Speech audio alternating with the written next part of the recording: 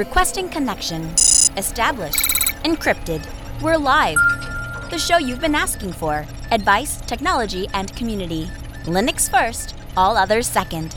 This is Ask Noah.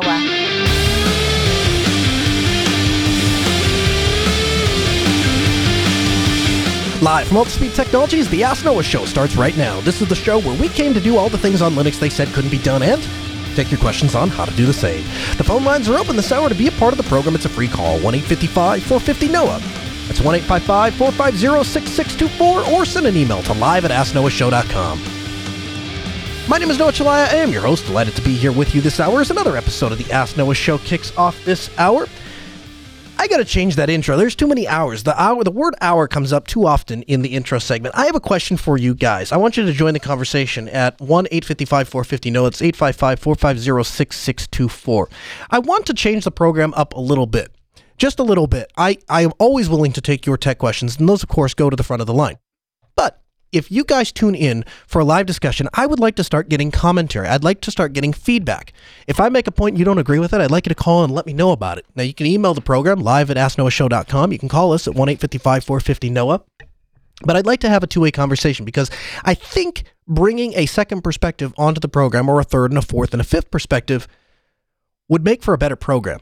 Now, if you disagree with that, if that's not what you'd like to hear in the Ask Noah Show, then let me know. You can go over to podcast.asknoahshow.com or go to jupiterbroadcasting.com, click on the contact link, choose the Ask Noah Show down from the drop-down menu, and let me know.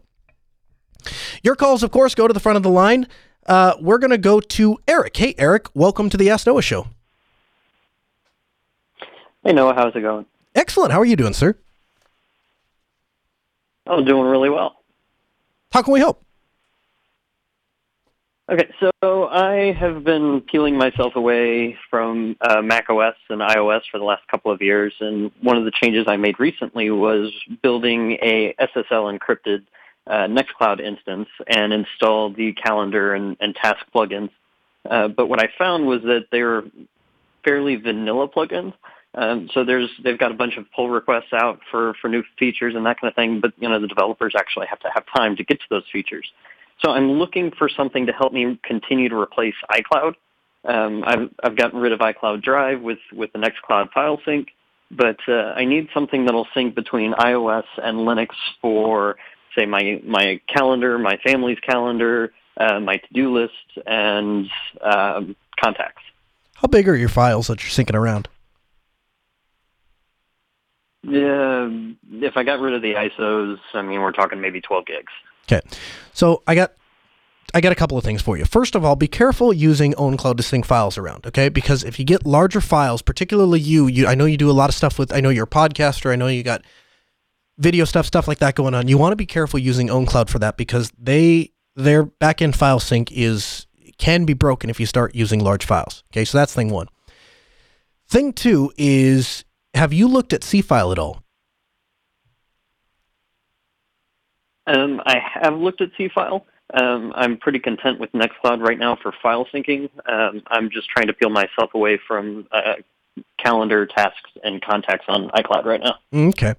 Well, I take it that you have looked into, I take it Nextcloud is not doing what you want it to do for calendar syncing?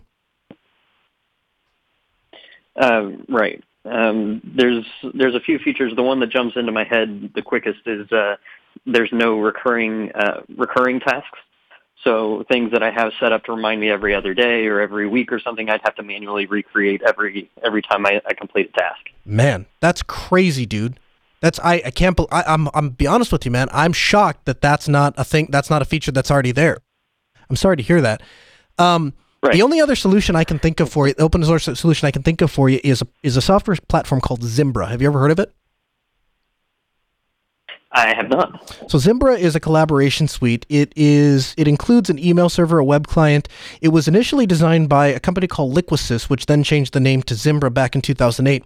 And they have an open source software suite that is designed for syncing email, calendar, contacts, all those kinds of things. They've been doing it a lot longer than Nextcloud. I think it'd be a great option for you. I might check that out if you have some time. And I thank you so much for the call. Jim is calling from Virginia. Hey, Jim, welcome to the Ask Noah Show. Good evening, Noah. Thanks for taking my call.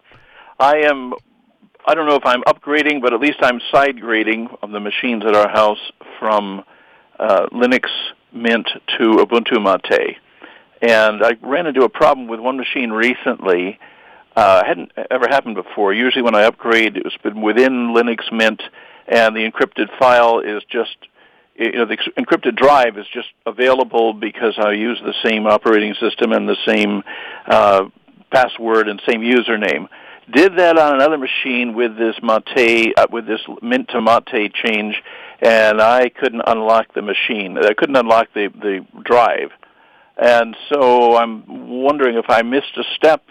It was okay because I could restore everything from a backup. That wasn't an issue other than time. But I would like to learn from the mistake and see if there's a way to do it correctly. These are drives that have been set up under eCrypt FS just while the operating system's installing. Okay. So is there some way to unencrypt, to make certain that the encryption that's there can be handled by Linux Mate, Ubuntu Mate, I should say? Well, Ubuntu Mate should have all of the necessary tools to decrypt anything that you've encrypted on another Linux system, right? And if you install, and so by default, this really shouldn't even be an issue. As far as I know, once a drive is encrypted, once a partition, because we don't encrypt drives, we encrypt partitions, but once a drive is encrypted, I don't know of a way to unencrypt that partition without deleting that partition entirely and then copying the contents of it back onto an unencrypted, newly created partition, if that makes sense to you. Yeah, essentially what I had to do last time. Even though, to the best of my knowledge, same username, same password, perhaps it was just an upgraded version of the encryption algorithm. I don't know. So other than that, you're saying just there's really no way to be absolutely certain when going from Mint to Mate that Mate will be able to see the drive, even though it's got the password and so forth. Well, I'm absolutely certain that if the tools used to decrypt the drive work on Linux Mint, they will work on Ubuntu Mate. There's no question in my mind, because the encryption tools have nothing to do with the desktop environment, right? So if you have, and it doesn't matter what you use to encrypt the drive, if the code runs on Linux Mint, the code is going to run on Ubuntu Mate, almost without exception. There might be some weird graphical glitch thing that I'm overlooking, but I can tell you with 99.9% certainty, if it was my data, if it was something that I really cared about, I wouldn't bother monkeying around with the partition. I would just install Ubuntu Mate and install the encryption tools. And let me ask you this. Worst case scenario, let's say I'm wrong. Let's say you take this 99% to the bank and it turns out to be the 1%. Would there be anything wrong with reinstalling a Linux Mint to retrieve your data? I'm not saying you'd like to do that. I'm not saying it's a great option, but at no point in this discussion do you lose your data, right? Correct. Well, like I say, the last time it was all backed up, so it was just a matter of restoring it to the partition. It wasn't, it wasn't traumatic. It was just annoying. Right. Yeah. So I wouldn't worry about it. I don't even think you'll have an annoyance. I don't think you'll even have an inconvenience. I think it's going to work for you right out of the box, because I can't think of an encryption tool. I can't think of any tool that would only run on Linux Mint and not Ubuntu Mate. Okay. Well, I wish I could figure out what I did wrong last time, because that didn't work. So I put off doing it on another machine until I could do some more homework and then check with you. I hear you. All right. Well, thank you. I'll do a little bit more homework, but I'll take one machine where the data it won't take so much time to restore it and give it a try and see what happens on that. Good luck, sir, and thanks for the call. And one last thing I'll add, a piece of advice you didn't ask for, but I'm going to give it to you anyway. Good on you for moving from Linux Mint to Ubuntu Mate. I agree with that decision wholeheartedly. We're going to go to our Mumble Room. You too can join the Mumble Room by pointing your Mumble client to mumble.jupiterbroadcasting.org. It's a voice over IP client. Gets a little bit better audio quality, and there's an ongoing discussion that occurs on and off the air. We go to Iconic Badger from our Mumble Room. Good afternoon. You're on the Ask Noah Show. Hi, Noah. How are you? Hey, man. How's it going? Yeah, pretty good. Thanks. So you are, this is kind of putting the cart before the horse, but we're going to get to a story later on today where a homeless gentleman got a job by standing on a bridge, holding up a sign asking for a job. You said, I have something to add to that discussion, so congratulations, you're on the air. Thanks. So as you said, there was a guy in the States who was so desperate for an IT job that he decided it would be a good idea to stand with a sign by a freeway, and he ended up being shared, going viral on social media, and lots of big tech companies have offered him jobs. But I thought it'd be interesting to tell your listeners about what I did. I've just turned 30. I currently work for Red Hat as a consultant. But I originally did a music degree in brass band studies, no less, in Manchester in England. Whilst I was there, I got a part-time job with Apple, repairing Macs and iPhones on the Genius Bar. And that was pretty cool as a part-time job. And then I left uni and it turned into a full-time job. And I stayed there for a little while, and it got a bit boring after a little while. There's only so many times you can reset someone's iCloud password in 5 minutes and not want to murder them. So I then ended up discovering Linux in my spare time. What started it all actually was I had a failed 1.5 terabyte hard drive. So I thought, right, how can I prevent this happening again? So I started looking at things like Synologies, and I built an Unraid box, and quickly discovered that I had a bit of a passion for Linux and open source stuff. Mm-hmm. And then about 4 years later, I'd had enough of retail, working in retail. So I ended up going and doing an MSc at the University of East Anglia in Norwich. And for me, I think the important thing whilst I was there was sort of looking around at the people around me and trying to figure out where I fitted into that landscape. And you ask yourself that question: how do I make myself stand out? What makes me? What can I do that makes me more human to a recruiter? That makes my CV stand out? That how do you make it so that your strategy is to not just be a name on a list? So I went to the recruitment fairs at the uni and ended up getting a job as an intern as a developer, writing Python, and I really loved that job. It taught me an awful lot of stuff. But I think the reason I got that job wasn't because I was the best developer, because I know for sure that I am not. It was because I went to them and said, hey, this is me. I do this stuff in my spare time. I just started the website linuxserver.io with a few buddies that I'd met on the Unraid forums.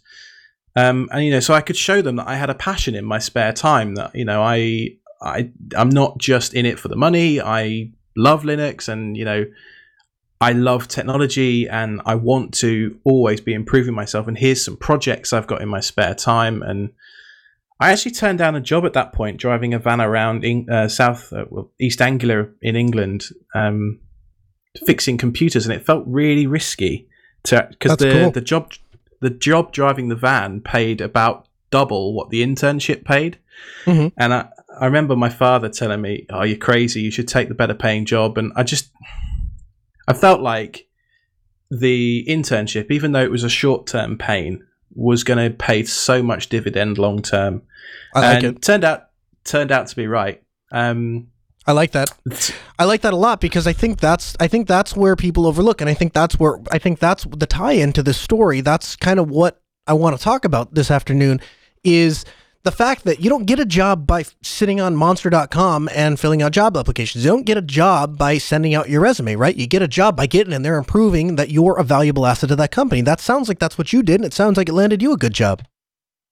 Yeah, I think so. In the end, so I ended up leaving the company that gave me the internship because they made a bad acquisition and had to restructure.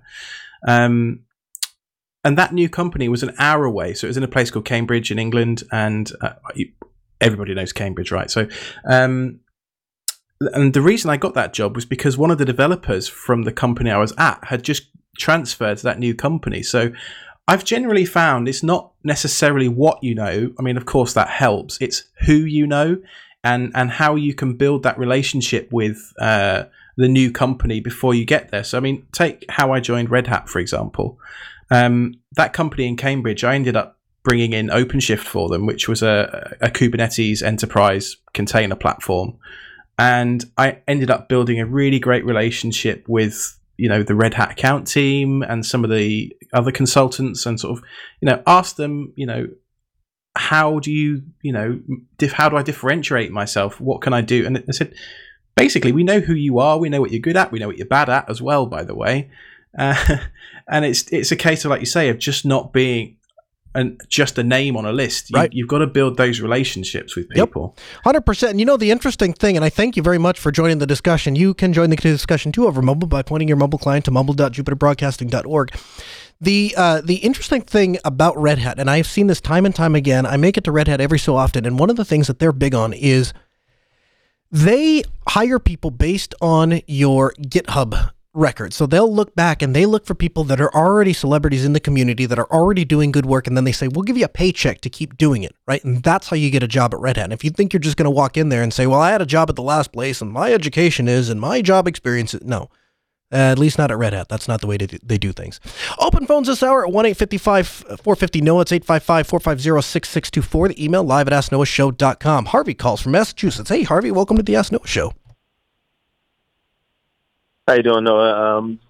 I'm calling back first off because you gave me some advice a little while ago about gaming on Linux, and you told me, hey, just start a virtual machine and get it going in under Linux, and I actually did that, and it works out really well. Awesome. So thank you for that. I got to tell you, man, it makes for way better radio when you call me back and tell me that it works out really well than when you call me and tell me that your computer started on fire and it killed 3 of your neighbors and your cat died. So that's cool. Yeah, definitely. So it's actually working so well that I decided to, make that project a little bit bigger. So what I want to do is I want to making an even bigger gaming machine. In one part Windows, one part Linux, of course, and it's all going to be running on Linux. So I want to use KDE for a desktop on this when I do this new build in about a week or so. But I keep on running into this issue where whenever I have multiple screens on KDE, it just doesn't load right. Or I'll restart the computer and all of a sudden the configuration is completely gone from when I left it off before. Are you using NVIDIA? You know how to. I do have an NVIDIA graphics card, but it was not activated. When I came across a screen issue when I was using the Intel graphics on my laptop. Interesting. And this was how did you get to KDE? Is this Kubuntu or this is KDE Neon or what are we using? Kubuntu. Really? Latest version, 1804? 1804. And that is weird. I downloaded a new ISO because I thought there was something wrong, and it gave me the same exact issue. But if I run it on a single screen, everything's just perfect. And we got 2 screens going on, and those are both. Well, no, wait a second now. I'm trying to think through this in my head. So you've got 2 monitors plugged in, and somehow you've gotten those plugged in without using the discrete graphics. I was testing it out on my laptop. Okay. I have the lid closed, and I have 2 monitors. I have connected 2 monitors, and whenever I try to look it up, just things are completely out of whack and so on. What kind of laptop is it? Come across something like that, but yeah, it's a Lenovo. It's a ThinkPad T. I can get that exact T number for you. Dude, that's enough. That's all I need to know. That is a weird circumstances. I'll tell you what I know. What I know is that I have 5 ThinkPads that I've put Kubuntu on. 3 of them I am using in USB-C docks, which means 95% of the time that they're in use, they are connected to dual monitors, and I've never seen this issue. So that is a really, really weird thing. What I might try doing, just as a troubleshooting step, Harvey, I might try installing KDE Neon on it and giving that a shot. And here's why. KDE Neon is specifically designed to be the latest and greatest experience of KDE. So if it works there, it is possible that the KDE developers have found an issue, they have fixed an issue, and it exists in KDE Neon, but has not yet been propagated to to the Kubuntu team. Does that make sense to you? Yeah, definitely. So it's actually working so well that I decided to make That makes perfect sense. I might give that a shot. I had this. Good. Yeah, I had this issue on both my Lenovo laptops, and so I guss trying KDE Neon would probably be the next best step. Give that a shot. Right. Give that a shot, and do me a favor. Give me a call back. Let me know one way or the other. Either it did work or it didn't. But I'd like to know. That's an interesting issue to keep my eyes on, and I want to keep that on the horizon because I've not seen that issue before. It's a weird issue, and more importantly, if you're experiencing that, there's going to be a lot of other people that are experiencing it, particularly if you're having it on two machines. Chase calls from Texas. Hey, Chase, welcome to the Ask Noah Show. Hey, Noah, how are you? So here's the deal. I'm in IT. I've been in IT for a long time, so the folks know that. And so I'm their at-home computer repair guy. Of course. Yep. I've decided, I want to kind of get a team viewer sort of thing going. I was looking at dwservice.net. The only thing that gives me a little bit of trepidation is that I don't find a name behind the service nor a group. And I've tested it out on some Raspberry Pis and what have you, and it works great. But I wanted to get your feel as to, using that to, say, repair my folks, like Windows 10 laptop or, I would have them run it, not install it, and because you can do that, and it generates a username and password. But I wanted to get a feel, get your opinion on, whether or not that's relatively safe. Sure. As far as, security and what have you. Sure. So or if there was another service available. Yeah, there is, and we'll get to that in a second. So first of all, who owns DW Service? It's DW Service. I played with them a while back when I was trying to when we were looking at different remote solutions. I don't know who owns them. Mm-hmm. I don't know what the parent company is. I just quickly did a who's lookup on their website to just see if there was anything that was here, and it's all they have it privacy protected. So. There's no way to actually look into. All I can tell is that it's registered with Tucows, which is a great registrar. So, I guess that's whatever small vote in their favor. Here's what I'm not a fan of DW Service. To my recollection, it requires you to broker the connection through their service, right? You can't, when you sign up for it's a service-based, it's a service-based remote desktop protocol. So basically, you sign up for an account with them, and they host everything, and you just download the client, and then you download the remote access thing, and then you're able to get to it. Now, the good news is it works on Windows, Linux, and Mac OS. So they do support everything under the sun, including ARM and Pine 64. So that's cool. Yeah. However, I'm always a fan of things that are self-hosted, or at least that you have the ability to self-host. And so what we've done at Altispeed Technologies, and what I've recommended since the beginning of the show for remote desktops, is a program called SimpleHelp. Now, SimpleHelp has a variety of different tiers that you can buy into. I think it starts at a couple $100, and then it goes up from there. It's a lifetime thing, so once you buy the software, you own it. There's no, it's not a service-based thing. They do have hosted versions. Altispeed Technology actually provides hosting solutions, so if you wanted it just set up and you just wanted to use it, you would still purchase the SimpleHelp license, but we would host all of the infrastructure for you for a low monthly fee. That's an option that you have. But you can run it on a DigitalOcean Droplet. You can run it. We run ours on an OVH instance for like $2.99 a month or some ridiculous thing. And the nice thing about the SimpleHelp service, Chase, is that the only thing that the server does is broker the connection between the client and the server. So the good part about that is you don't have to worry about, can your folks, do they have the firewall configured correctly for VNC to transition? You don't have to worry about any of that nonsense. SimpleHelp will figure all of that out, does everything through UDP. Now, once the connection is established, it creates an encrypted connection from the local machine to the client machine, and then the connection is direct. So, for example, when I'm doing on-location remotes for the Ask Noah show, I use SimpleHelp to get back into the studio so that I can control the machines here. And it's real-time enough that I can start the stream, cue the music, all of those things happen fast enough that I can control it, and that's because my connection is going directly from whatever studio I'm broadcasting from that day right in here into my studio. It's a really great piece of software, and the other thing is they take Linux support very, very seriously. I have had because the story behind it is we started using TeamViewer and ran into some issues with TeamViewer. Called TeamViewer up, said I want to try and use this for commercial infrastructure. Said okay, they said sure. Go ahead and try it for a day, see if it works for you, and then you can buy a license if you want to. I said, great, let's do that. So we tried to use it for a day. We didn't make it through hour number 3, and TeamViewer was crapping all over itself and warning us that we were illegally using it and warning us that it wasn't commercial and all this other stuff. So I called TeamViewer up, and I was very upset. Hey, we have a client. Hey, we're trying to get some work done here. You told us we could try this for 24 hours. We haven't even gotten past hour 3, and this whole thing is screwed 6 ways to Sunday. And they said, yes, sorry about that, but good luck. And that was the end of it. And I looked into TeamViewer license. I think was like $800 or $900 at the time. Simple Help license was $300. We bought the Simple Help license. It got us through that emergency, and I just haven't turned my back on them since. We have run into a couple of issues. There have been a couple things crop up when they switched to Wayland. Simple Help originally didn't work. Had a couple of issues when GNOME updated, and every time I have tweeted those guys or sent an email in or filled out a support ticket, hey, it doesn't work on this, it doesn't matter. They don't care what desktop distribution you're using. They don't care what desktop environment they're using. They don't care what the problem is. They get it fixed, and they get it fixed within like 24 to 48 hours. And I've seen that happen 4 or 5 different times. I've also heard of cases where people have reached out to them and said, hey, you know what? I'm a home user. I'm not using it for anything commercial. Can you work with me on some things and make me a deal? And they've been able to work with people, and they'll find a solution that fits in your budget.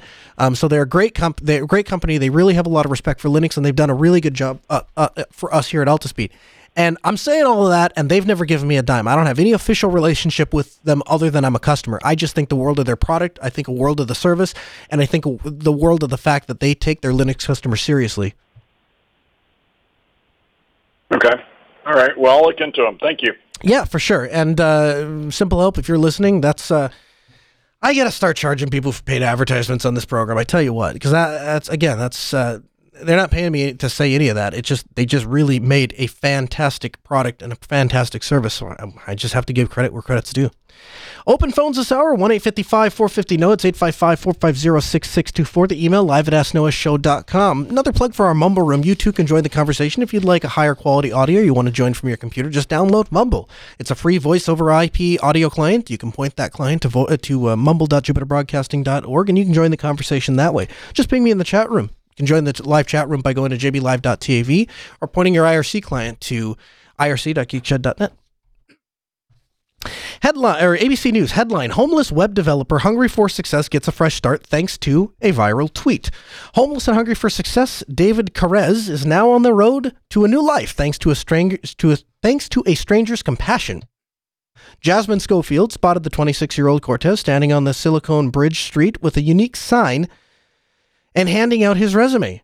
She shared his story and posted a copy of his resume on Twitter in a post that quickly became viral, capturing the attention of hundreds of potential employers. Caceres is an unemployed web developer from Texas living in a park in Mountain View, California. He was wearing his finest tie and holding a sign that read, "Homeless, hungry for success. Take a resume." Schofield posted, "Today I saw this young homeless man asking for people to share his resume instead of asking for money. Please retweet so that we can help David out." I told myself, all I need is one person to take my resume and I can say, hey, I'm going to give an opportunity to this guy, the college grad told ABC News. Now, I want to stop here and just point something out. This is not some bum with no skills, right? This guy has a college degree. He is a web developer by trade. He has a formal education in web development, so he can make a lot of money with the right employer. My question is, why is it so difficult to get a job in this country? Why does it take these kinds of extreme measures? What's the most difficult thing you've ever done to get a job? How do you get a job? If you got that answer, I'd like to hear it. 1-855-450-NO. It's 855-450-6624. The email, live@asknoahshow.com. I know that if I saw this guy sitting in Grand Forks, North Dakota, and he wanted a job, by golly, I'd give it to him. I'd take a chance on him. Of course I would. And why wouldn't I? People that are willing to go extreme lengths to show that they can be valuable to your business deserve a chance. I believe that wholeheartedly. Now, whether or not I would allow myself to get into the point that I am homeless, that's a different story. The article goes on to say that the Texas A&M graduate previously worked for General Motors before moving to Silicon Valley to pursue his tech startup dreams. He became homeless after, and I quote, spending all of his money attempting to start his own tech company. Now, again, I feel for the guy. Again, if he was sitting in my office and said he wanted an opportunity to prove himself, hey, we're redoing our website right now. By the way, if you have a logo suggestion, you can email that to logo@altispeed.com. We're taking those logo suggestions. We want to revamp our logo. It's been 10 years. It's time for Altispeed to get a facelift. So if you have any ideas, you can check that out. We'll have a link for you with more details in the show notes. You can get those show notes by going to podcast.asknoahshow.com. But this gives me pause. This gives me pause that he spent all of his money trying to start his own tech company. How does that happen exactly? First of all, if you're going to start a tech company, you might not move to Silicon Valley in California, particularly from Texas. It's not like there aren't people that need technical service in Texas, and there are sure a lot of people that need technical services somewhere between Texas and Silicon Valley in California. Silicon Valley in California probably is probably the most heavily densely populated place of techies and tech startups and tech businesses and tech ideas. We used to have a saying in the business. It's called ideas are a dime a dozen. If I had a dime for every time somebody walked into my office and said, I have the next best idea, I've got plenty of ideas of myself of how I can make a bunch of money. Okay. The reason that I don't do them, the reason that we don't pursue them is because I also have a realistic handle on the fact that this company, Altispeed Technologies, has to have focus, and we have to do what serves the interest of our customers. That's not saying we don't ever go out on a venture, but it is saying that when we do go out on a venture, if we're going to take a chance, if we're going to spend some money, if we're going to put an investment somewhere, we do some basic market research. And basic market research says unless you have literally the next big idea, you probably don't want to start pitching that in Silicon Valley, California. Why not start in Texas? Why not start in Nevada? Why not start in Oklahoma or New Mexico? Why not start in some place that is not as heavily dominated by technical types and technical startups? Why not get the business idea rolling? Why not get some customers, build some brand recognition, be a big fish in a small pond? And then, if the idea proves to be successful in Texas, in New Mexico, in Las Vegas, in one of the bazillion states in between, Texas and California, or somewhere in that general area, if it's successful there, then go ahead and move to California, and then compete with all the big leagues in Silicon Valley. Let me know what you think. 1-855-450-NOAH. That's 855-450-6624. The email live@asknoahshow.com. This is not how you get a job. It's what I said earlier in the program. You don't get a job by sending out resumes. You don't get a job by filling out things on monster.com. And I can tie 3 calls into this very point, right? We had the guy that's talking from Red Hat, and he's saying, I got a job because of what I was doing. That's why Red Hat picked me up. Okay, then you got this guy from California, and it's what he's doing, not what he's saying. If he's handing resumes out, or filling out resumes, or filling out job applications on monster.com, on indeed.com, those are all great tools. Those are great things to keep your eye on so you know where a place is looking, but that's not how you get a job. And I can speak to this with a certain amount of authority. I've gone on a personal venture. Some of you may know, I talked about it last week on the show. I'm doing some part-time fill-in work for KNOX, another radio station in Grand Forks. And I didn't get that position by filling out applications on monster.com or indeed.com. To be fair, I didn't get the job by standing on a bridge holding up a sign either, but I got the job by showing up and making myself valuable and saying, I can add more to this I can add more value to this company than you'll ever be able to pay me. And when you do that, when you show up at a company and you provide more value than they have to pay you, they want to keep you there. That's how that works. There isn't a person here at Altispeed Technologies that we pay, that we don't take in more money for that person's existence than we pay them. And it has to be that way if we are to remain profitable. Now, that's not entirely true. There are a couple of people that do some administrative things or help me out, and directly assist, but those are luxuries. The people that actually have guaranteed job securities, those people take in more money than they cost. To that point, my personal assistant is the first thing that comes to mind. Personal assistant, she doesn't bring in any money. I've talked about this before, but we pay her. She'd also be the first one to go if we ever had to cut somebody because she doesn't bring in any money, because she's not that valuable from a money standpoint. I'm not talking about her humanity, obviously. 1-855-450-NOAH. It's 855-450-6624. The email live at AskNoahShow.com. Again, you can join a chat room, irc.geekshed.net, or you can join the Mumble Room, mumble.jupiterbroadcasting.org. Headline: GPD Pocket 2 crowdfunding campaign goes live. The GPD Pocket 2 crowdfunding campaign is now live on Indiegogo. It has already smashed through its $100,000 goal in less than 12 hours. It seems that the demand for the 7-inch tablet is just as high as last year's model, despite a moderately higher price tag. We spotlighted the GPD 2 a few weeks back, noting that the second-gen model has a much faster processor, a redesigned keyboard, a rather controversial no-pointer nub, and there's an optical pointer above the keyboard instead. GPD is not selling a model pre-installed with Ubuntu this time, but given the relatively poor reception of their Linux model received last year, it's perhaps easy to understand why. Nevertheless, a passionate Linux community who has built up around the original GPD Pocket, which now works much better with Linux distros like Ubuntu, thanks to the improved hardware support in the latest Linux kernel, and the community support will no doubt ensure that this model is knitted with a capable community-based Linux distro as well. You can see a comparison of the GPD Pocket and GPD Pocket 2 in this video. We'll have that video linked for you in the show notes.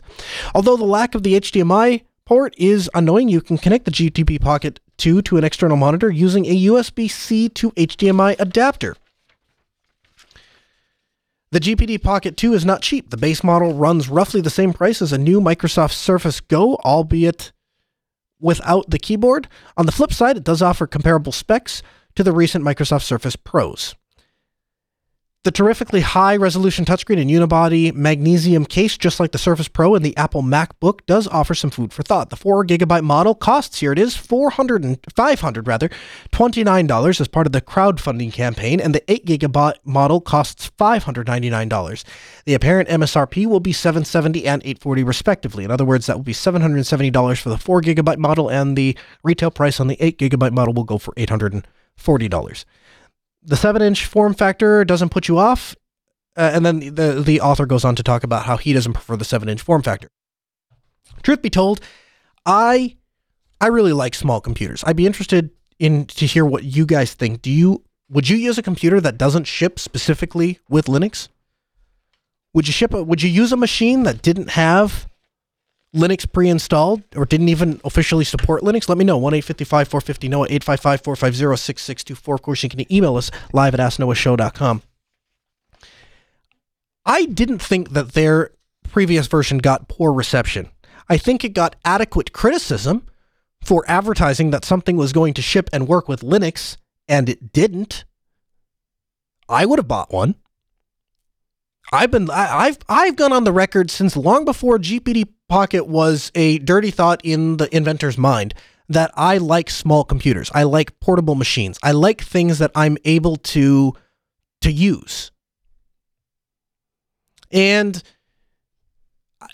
when the GPD Pocket came out, I looked at it and I looked at some of the reviews that came out, and I struggled to spend that much money to buy something that didn't work out of the box properly with Linux.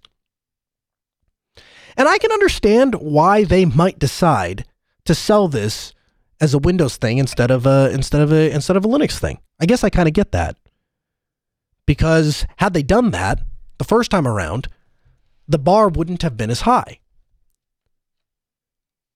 But when I'm going to pay for something, especially if I'm going to pay for something and I expect it to work out of the box with Linux, then it better work with Linux out of the box. And if it doesn't, then we have a problem. I'm still interested to see where this goes because, like the article points out, there has been a very vibrant community that's popped up around the GPD Pocket. In fact, there's a vibrant community that's popped up around the Microsoft Surface. There's pretty much no hardware that there isn't some group of Linux users that really wants to get it to work. And I think that's part of what makes Linux such a fantastic operating system, right? One of the things I think that is fundamentally lacking in the Windows world and in the Mac OS world is you don't get as much of a say in hardware.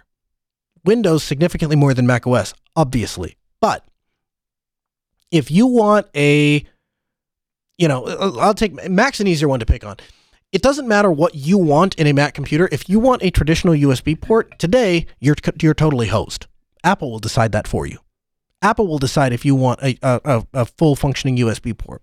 I think in the next 5 to 10 years, you're not even going to be able to buy a traditional desktop/laptop. I think they're going to pare it down to something a lot like the iPad, because I think that's what's in Apple's best interest.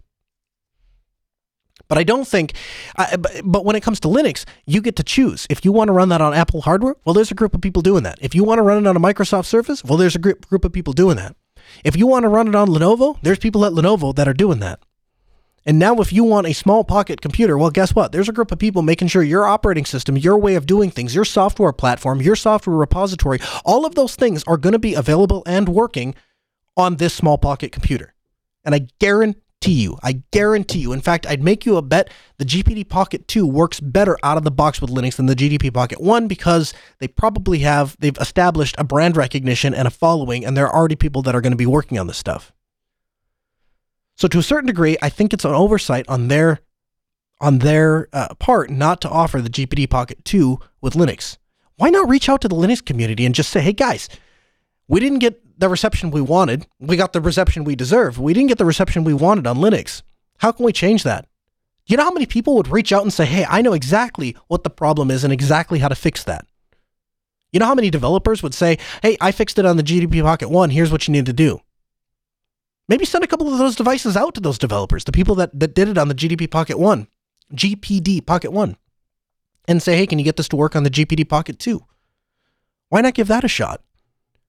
I think they're missing the ball here. I think they're missing a really great opportunity to sell a really fantastic product. Because the thing is, desktop users we are coming to an impasse. The smartphone, smart tablet, smart world that we live in demands that our technology is more and more portable. It demands, and society expects us not to have bulky technology. It is socially inappropriate to show up at a sporting game with a laptop. I know because I'm the guy that shows up to a sporting game at a laptop. To all of those that are making fun of me, don't invite me to a sporting game. I will show up with my laptop, okay? You know, it's kind of one of those here's your sign things. I don't like sports. I don't care about sports. But it's socially unacceptable to show up to a sporting game with a laptop. It's socially acceptable, however, to pull your phone out every which way you are. It doesn't matter where you are. You can be out with dinner. You can be at a formal dinner. The President of the United States can be speaking to you and you can be a reporter, and it is perfectly acceptable for you to stand there in front of your smartphone with your head buried in it. I've seen that firsthand. Society expects technology to get smaller, and those of us that want a traditional desktop-like experience on our computer systems, even if those computer systems are small, are few and far between. Most people are happy with iOS. Most people are happy with Android. I understand that upsets a lot of you Linux users out there. It upsets me. I prefer a desktop working environment. But this is the world we live in. And companies like the GPD Pocket, those are the companies that are making a solution for us because our technology can be as portable as an Android or an iOS, or certainly more portable than a laptop. And as portable as something like the Microsoft Surface, right? One of the reasons I was so interested in the Surface 1, we took this question last week. One of the reasons I was so interested in the Microsoft Surface 1 is because it allowed me to fundamentally do things I couldn't do with a traditional laptop. When you fly on an airplane, for example, they want all quote-unquote large electronics stored. It doesn't matter that my 13-inch laptop, my 13-inch ThinkPad X270 is exactly the same size as my Microsoft Surface. Maybe a bit thicker, but overall the exact same size. That doesn't matter. What matters is that the FAA classifies my Microsoft Surface as a tablet and it classifies my X270 as a laptop. So 20 minutes of my 1-hour flight to Minneapolis are burned if I'm using my ThinkPad, but the Surface is absolutely no problem. And that's true on any flight domestically and a lot of flights internationally.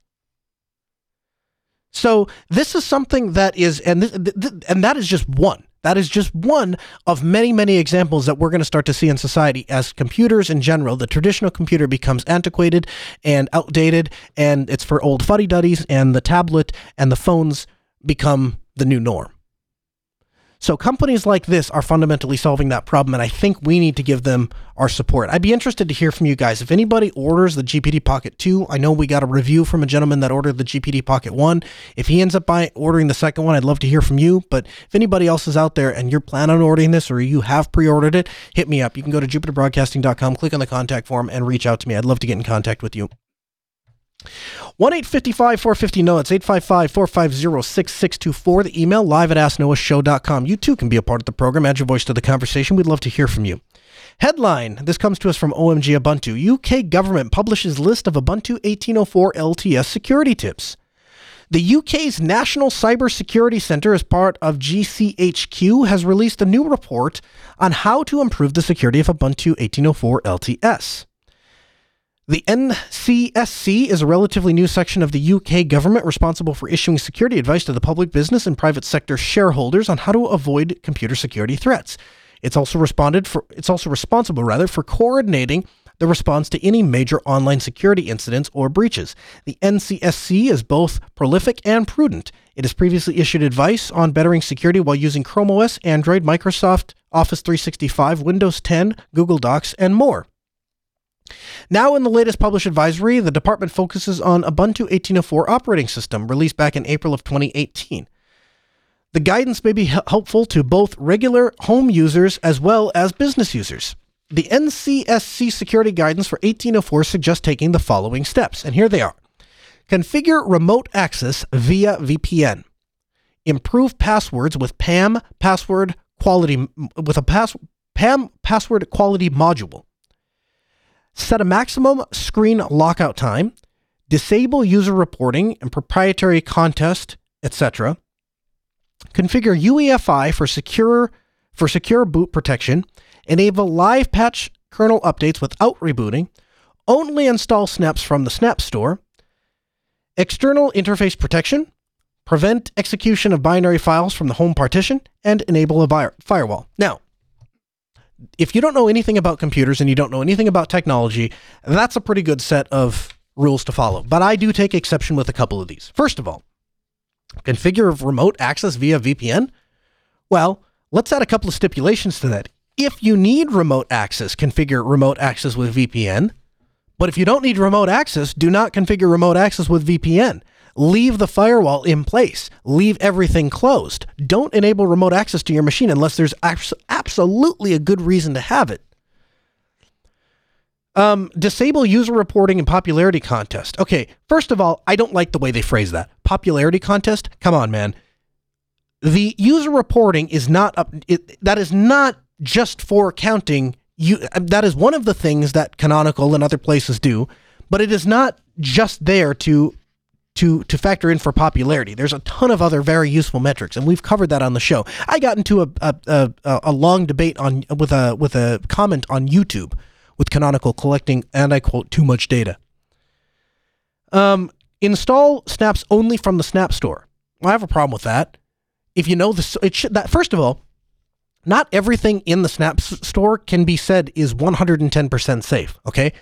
There are security vulnerabilities that happen all over the place. We covered a story a couple of weeks ago where there was a problem with a submission into the AUR. Now, I'm not saying that the AUR and the Snap Store are one and the same. They're not. The Snap Store is much more heavily moderated. But at the same time, I object to the idea that there is one place on the internet where you can get software and it is somehow immune to threats. So that's somewhat silly advice. Secondly, there are plenty of places or plenty of things that are going to come about, especially if snaps are to be successful, where companies are going to host their own snaps or come up with their own snaps. And they may not want to use the official Snap Store. So I have a problem with that. External interface protection. What, are we supposed to put epoxy in all of our USB ports or something? You can't. If you have physical access to the box, there's no amount of security protocol that is going to prevent you from compromising the box, right? At the end of the day, I can just take the hard drive out of the box and leave. And all the best encryption in the world is eventually crackable if I have enough computing power and time, and I have all the time in the world if I've taken the device and removed the device from the secure area. So I'm not sure what that means. External interface protection. I don't think you can secure external interfaces unless you totally remove physical access from the box. But at that point, it's not. You're not. I mean, there's a balance there that has to be between usability of the box and security of the box. That's what we call that the security triangle, right? So all of the article goes on to say all of these are sensible tips, but are any of these strictly necessary? Answer is no. As the report itself stresses, the NCSC's guidance of consistent recommendations should not be seen as a mandatory set of instructions and going no further thought. I don't even agree with what they have here entirely, but it's not a bad thing to discuss.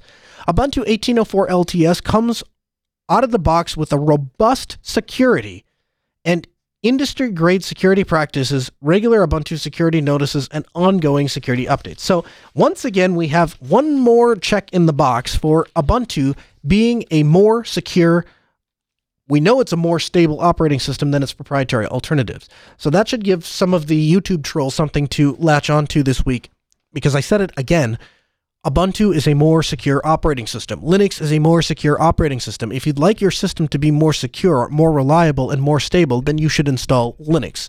And no, Microsoft Privilege Escalation doesn't fix that. James is calling from Idaho. Hey, James, welcome to the Ask Noah Show. Hey, Noah, you wanted to know if people would like to buy a little with price, locked-in software. My answer to that is no. I prefer open source all the way around. I don't like giving any money mandatory to any companies for any licenses whenever I can avoid it. Okay. Would you buy a computer that is would you buy a computer that doesn't support Linux out of the box? When it buys a computer that does not support Linux? Yeah. They didn't have any official support for Linux out of the box. Would you buy that machine? Oh, no, because then it would have to have a locked-in software of some sort of locked-in software. Like no, not necessarily. I mean, you could install... I'm not saying you couldn't install Linux on it. I'm saying that out of the box, it doesn't support Linux. So, for example, ThinkPads, they don't... Go ahead. I don't particularly like those. I don't particularly like giving money to those companies that support the lockdown software. I prefer, if all possible, to get a box that is open or gives me an option to say, yes, I want open source solution to go that route versus you're going to go all the way we will like it until you pay the licensing and change it, wipe it, and cross your fingers it works. I hear what you're saying, but there are the issue with that. Here's the issue I have with that. The issue I have with that line of thinking is that the vast majority of manufacturers don't support Linux out of the box, right? If you want a machine that officially supports Linux, you have essentially you have basically two choices. There are a couple of other small players, but the big players in the officially supports Linux on the box are Dell and System76. Okay? Now, I know you have companies like Zoreason, but in all reality, those are quite literally, they take ThinkPads and then they put their sticker on them and they resell them. And if I'm wrong about that, then call in and tell me 1-855-450-NOAH, 855-450-6624. And don't call in and tell me that System76 does the same thing with Clevo, because that's not true. They do a lot more to those machines. But buying a machine with an officially supported Linux out of the box sticker is a difficult thing to do. And you severely limit your options. So the thing I was just talking about earlier in the hour, when I said that Linux opens up doors for you, opens up options, those all start to go away if we mandate that sticker on the box says that it supports Ubuntu. Now, I have, I've owned pretty much a computer from every manufacturer under the sun. And I've kind of settled down on ThinkPads because they do work out of the box with Linux. Which is why I was so surprised when we got that call earlier in the hour where the guy was talking about how he was having trouble with multi-monitor on KDE. I got a ThinkPad sitting right in front of me right now. It's hooked up to two monitors. No problems at all. It's running KDE. So I'm not sure where the issue there lies. But ThinkPad has been a fantastic machine to run out of the box. And if you have any questions about that, go visit the folks in Raleigh, Raleigh, North Carolina at Red Hat. Because guess what their standard issue is? The X1 Carbon. Every employee that works at Red Hat gets an X1 Carbon, a ThinkPad. And if Red Hat is willing to base their multi-billion dollar, that's billion with a B, $4 billion company, if they're willing to risk their success on a machine that doesn't officially support Linux out of the box, and by the way, they ain't running Windows on those ThinkPads, right? They're running Red Hat or Fedora. Now, they'll let you run whatever distro you want, but the distro that it comes with when they hand you the company-issued ThinkPad, I know because I asked, is Red Hat Enterprise.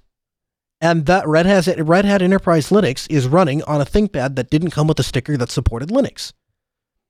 So that's where I take issue with the super hard line of, well, it absolutely has to support Linux out of the box or we can't use it. JJ4884 in the chat room says Project Sputnik at Dell. Yeah, exactly. Dell has been Dell, in the past couple of years, has made some interesting strides because not only does this Project Sputnik, which is the effectively the developer edition of the XPS, not only does that support Linux, but basically all but like 2 models of Dell computers that ship with hardware enablement for Linux. So they officially support it out of the box on almost every machine. And the machines that we're running here in the Ask Noah studio, those are all Dell Optiplexes. And I knew when I bought those machines that they were going to work in a studio-grade environment 100% of the time, and they were going to work out of the box with Linux. And I knew that before I ever bought them because we worked with Dell for a long time. And they didn't come with a sticker, by the way, that said that they worked with Linux. This is before I tend to buy older hardware because I don't like paying for brand new hardware because I'm cheap. And frankly, I can get the job done with cheaper hardware. So it makes sense from a business standpoint. But they didn't come with stickers that said they support Ubuntu. I just knew that they would. Couple minutes left in the hour, 1-855-450-NOAH. It's 855-450-6624. It's not too late to make your voice heard and become a part of the conversation. If you'd like to, you can email us, live@asknoahshow.com. This week, I spent some time at another radio station, KNOX. That's going to happen again next week. Tentative schedule is I'm going to be there. I'm leaving the end of this week. I'm heading out on a super secret project.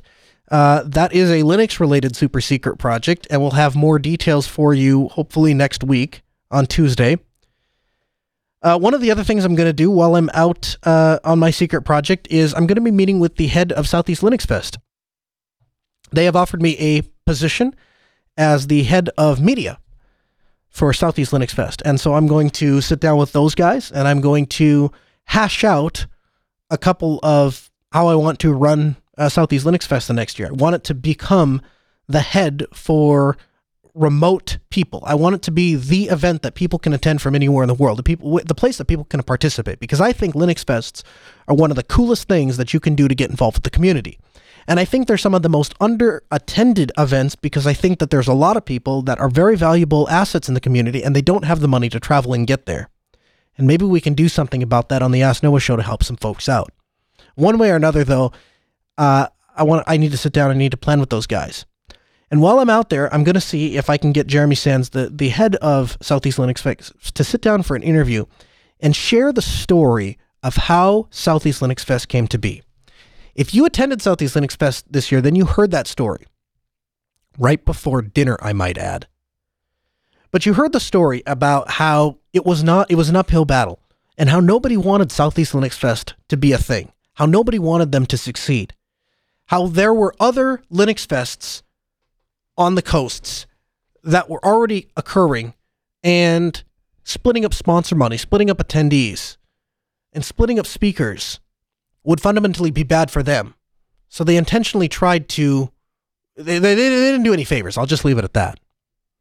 And out of all of that, how a bunch of Linux users came together and used the technology that they had and the budget that they didn't have to form solutions and create one of the largest attended Linux fests in the country. Certainly the most passionate. I think it's a really cool story. And as Jeremy talked about that, and as he went into the description of what to do if you're passionate about Linux and the value of your local Linux user group, as he went on to talk about all of those things, I started to think, what could I do to get more involved in Linux in Grand Forks? And that very day, I reached out to another gentleman that was attending there that was from Grand Forks, North Dakota, and I said, we need to do something. We need to start something in the Grand Forks area. We need to get people involved. We need to get people involved in this community, because when I do remote events, we did one for our 1-year anniversary just down in Minneapolis. That's just 4 hours away. And we packed a room full of Linux enthusiasts. And that was kind of a one-off thing, right? So what could people do on a more consistent basis? So we're going to bring Jeremy on the program. We're going to talk to him. We're going to find out, we're going to hear that story, and then we're going to find out what we can do in our own respective communities to bring Linux to the forefront and enable those who want to be a part of the Linux community. Hey guys, did you know this show is available as a downloadable podcast? That's right. To get the latest episode, visit podcast.asknoahshow.com. There you'll find not only links and references to this episode, but all of the past episodes as well. You can get the latest by following us on Twitter at AskNoahShow. The Ask Noah Show continues next Tuesday at 6 p.m. Central. Huge thanks to Vox Telesis for providing our phone systems, our producer Ben, our call screener Sarah. This hour of the show may be over, but we've got plenty of more content for you on our website, You can visit that 24/7, AskNoahShow.com.